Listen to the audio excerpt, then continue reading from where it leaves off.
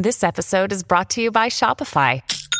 Forget the frustration of picking commerce platforms when you switch your business to Shopify, the global commerce platform that supercharges your selling wherever you sell. With Shopify, you'll harness the same intuitive features, trusted apps, and powerful analytics used by the world's leading brands. Sign up today for your $1 per month trial period at shopify.com/tech, all lowercase. That's shopify.com/tech.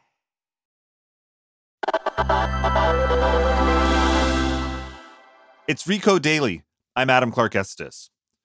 So imagine this. You're bored. Looking for something to do while work is slow, you pull out your phone and go on TikTok. You're scrolling through the For You page, and after a while, you start to notice a trend. Signs that you might have depression. If this describes you, leave a comment. All 14 official ADHD behaviors you need for a diagnosis in under 60 seconds.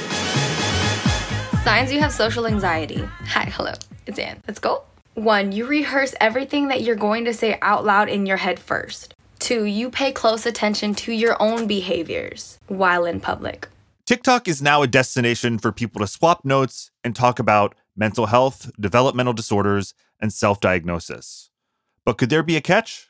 I think it can be really scary when you get one of those and it's like, oh, so you're telling me I have more things that I need to unpack now? Great. Vox's own Rebecca Jennings explains.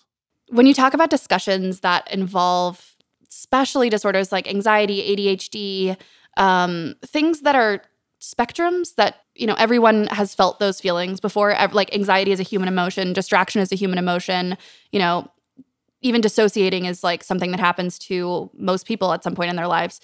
And it's really hard to talk about this stuff without sounding like you're some like conservative person being like, all these kids are pretending they're all snowflakes. Like you're fine. You're not actually sick. You're like, toughen up, It's like, it's that, you sound like that kind of stuff. But I think the problem is that, we tend to really, really identify in these buckets of, I'm a person with anxiety and like, I am a person with anxiety. I am a person with ADHD. But I think when we try to have conversations about them, it turns into very personal, very identity-based, very focused on someone's label as opposed to their experience and the person themselves, I guess. So it sounds like you had a personal experience with this dynamic, right? Oh, yeah, all the time. So I report on TikTok a lot. And so it took, about 3 days maybe before TikTok to start serving me like ADHD content, which, I expected because ADHD is a huge topic among young people. It often comes in the forms of TikToks being like, so you either eat nothing or you eat way too much. Or you either do like 30 things at the same time or you do nothing. Sort of ask yourself all these questions and you like have self-doubt and do you like forget to turn in your homework on time? And obviously most people can answer yes to a lot of those things for a lot of times in their life. And then the end of the video, the punchline of the video will be like, you probably have ADHD. Sensitivity to sound or touch. I cannot personally stand the feeling of towels. I either have to use a damp towel or my hands or body has to be wet.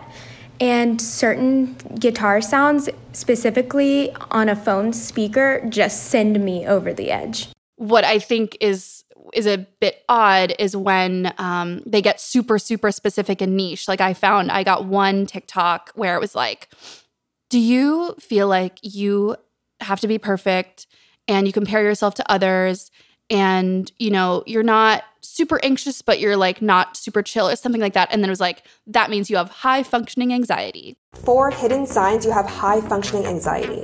You're a high achiever on the outside, but an overthinker on the inside. You appear calm and put together, but you need reassurance. You perform well under pressure and work yourself until you burn out. Then you overplan and procrastinate. You're cheery and helpful because you people please and lack boundaries. Like high functioning anxiety is not a real term. Like that is not a thing.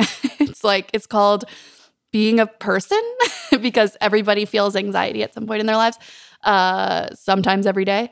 And so I think this really big urge to categorize every single feeling and pathologize every single thing and is a bit dangerous because I think it divorces us from our humanity.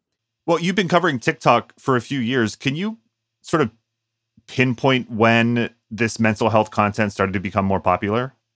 I mean, I think from the beginning, to be honest. I joined TikTok when it kind of first launched in like the fall of 2018. And like, it was like weirdos posting like thirst traps, and I was like obsessed with it. And I was like, how do these people exist in real life? And then obviously a lot of really funny people started joining, and it became just like a genuinely funny place to be and a really exciting place to be. And then you get the sort of people that really want to be like YouTubers, and they're like sort of rehashing old viral YouTuber Facebook videos where it's like crazy facts you didn't know, or like, guess what? Buckle up. That kind of content that's like on every platform. Once those people started coming along, that's when you get a lot of, guess what? You might have depression if blah, blah, blah, blah, blah. Or guess what? You might have had a narcissistic mother, which I hate the parent stuff. I think it's awful. Or like, guess what? That's a trauma response. And obviously everybody should be going, I think therapy is great. Everyone should go to therapy. But like therapists don't typically tell you, well, the answer to your problem is that you have high functioning anxiety or that you had a narcissistic parent. Done, solved, bye. It's like that is, the beginning of many, many, many conversations. So a lot of the issue is that, TikToks are short. Up until recently, they were 60 seconds or less. Now they're 3 minutes or less. And so you don't get a ton of nuance. And obviously these topics are extremely, extremely nuanced when we're talking about like individuals' mental health. And also therapists aren't powered by an algorithm, but TikTok is. But is there more to why mental health content is becoming popular on TikTok than just the algorithm? Yeah, I mean, I think TikTok is obviously really popular with young people. We know that. And when you're young, you're sort of on this path of self-discovery. You're sort of figuring out who you are, and you're trying on different identities to see if one fits or one sticks or one feels good. Teenagers and young people like love talking about mental health. It's like it's a way to sort of explore their own brain and their own experiences and sort of sift through the chaos and try to make sense of it. And so I think it's really natural that mental health content is so popular because, A, it's a way to connect with people that you might have similar experiences, and B, it's also just like a way to like think about yourself and your life and try to find maybe a community that shares that experience. And it's also sort of native to the internet. Self-diagnosis has been around as long as we've been online. There have been places on Reddit and Tumblr where people get together and talk about whether they have an illness or what life looks like for them. Google is, maybe the most famous doctor. So what's different about these TikToks? I mean, I think one is that TikTok serves them to you rather than you having to go look for them. And for a lot of people, they feel like the TikTok feed knows them better than they do. Like there's a really beautiful essay about realizing that you are bisexual because this TikTok algorithm keeps serving you bisexual content. And people have really like made some like pretty amazing self-discoveries just based on what TikTok has served them. And obviously we like to pretend that the TikTok algorithm is extremely like mysterious and I mean, it is. Obviously no one like knows and it changes all the time, but it's based on user engagement. It's essentially the same sort of algorithms that we are sort of seeing in a lot of the rest of our lives. So it just happens to work very quickly because, TikTok videos are short. You can go through them very quickly and you spend a lot of time on TikTok. And so, within a couple of hours, couple of minutes, TikTok has figured out what you like, what you don't like, what you spend time on and what you save and what you might do with that save. So that is a lot more powerful than, going on a YouTube binge because maybe you can watch 5 videos in an hour or you can watch 100. But is that problematic? This algorithm-driven self-diagnosis, potential spiral? What are the pitfalls of self-diagnosis on social media? Some of these diagnoses tend to pathologize behavior that is completely normal or typical or whatever words you want to use, extremely common. I talked to psychiatrists and psychology professors who gave a really interesting framework about thinking about this stuff, which is that like everything that's in like the DSM-5, every sort of mental disorder that we talk about is often not a black and white thing. It's more of mental health is only a problem if it's like affecting your ability to do the things that you want to do or your ability to socialize or work or, enjoy life.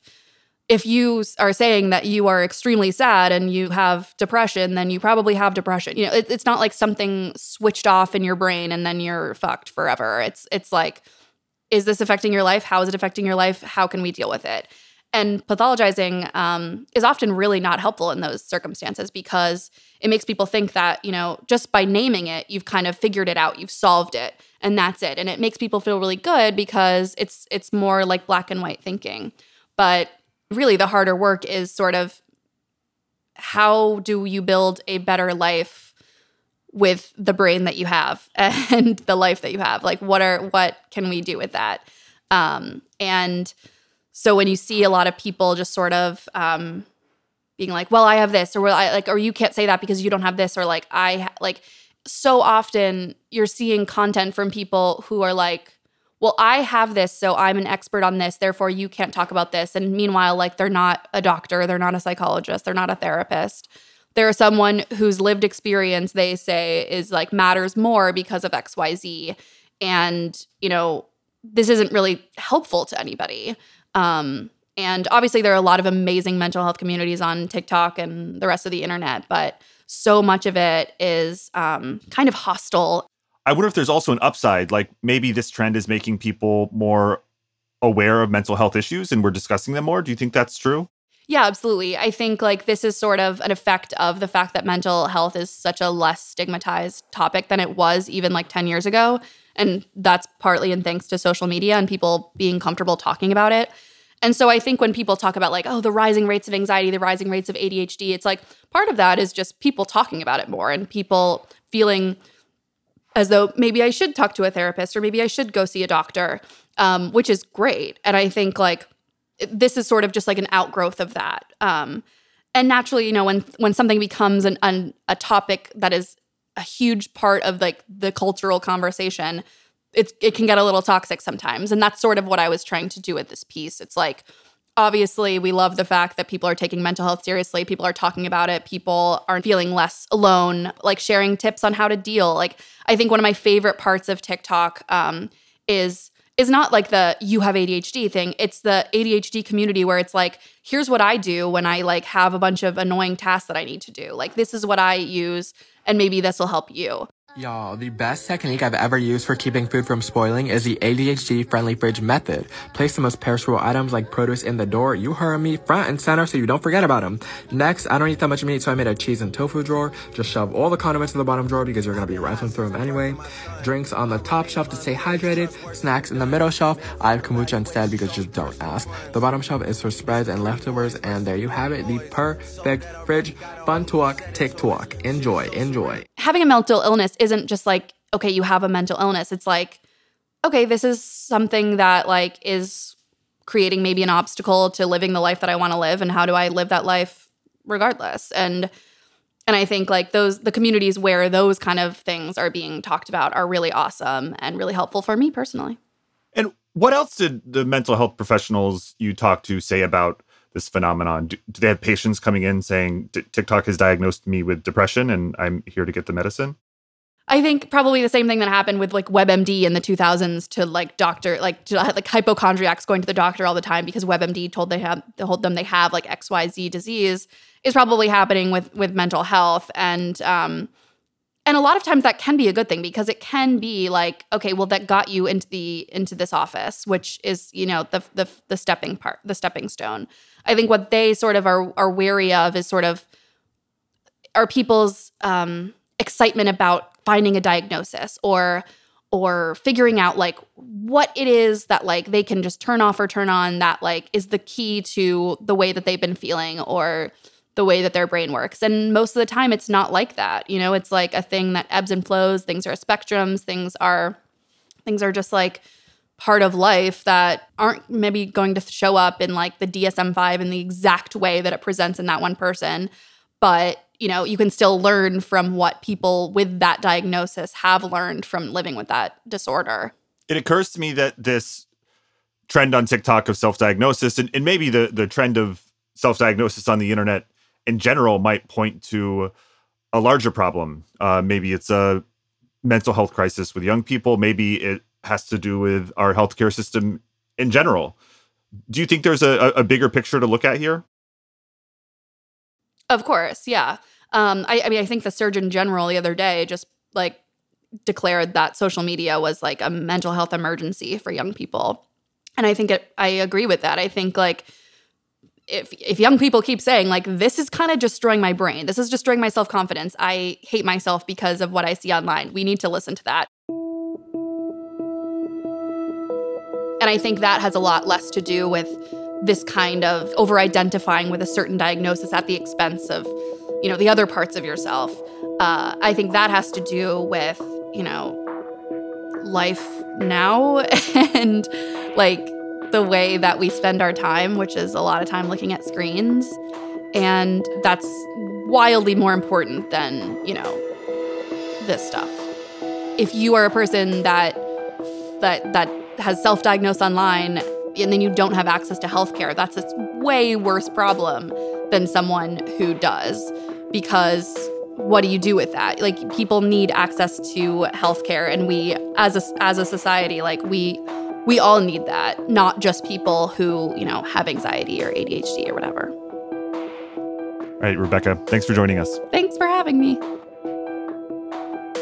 Today's episode was produced by Tori Dominguez and engineered by Christian Ayala. Is there a TikTok trend that you've noticed and want to tell us about?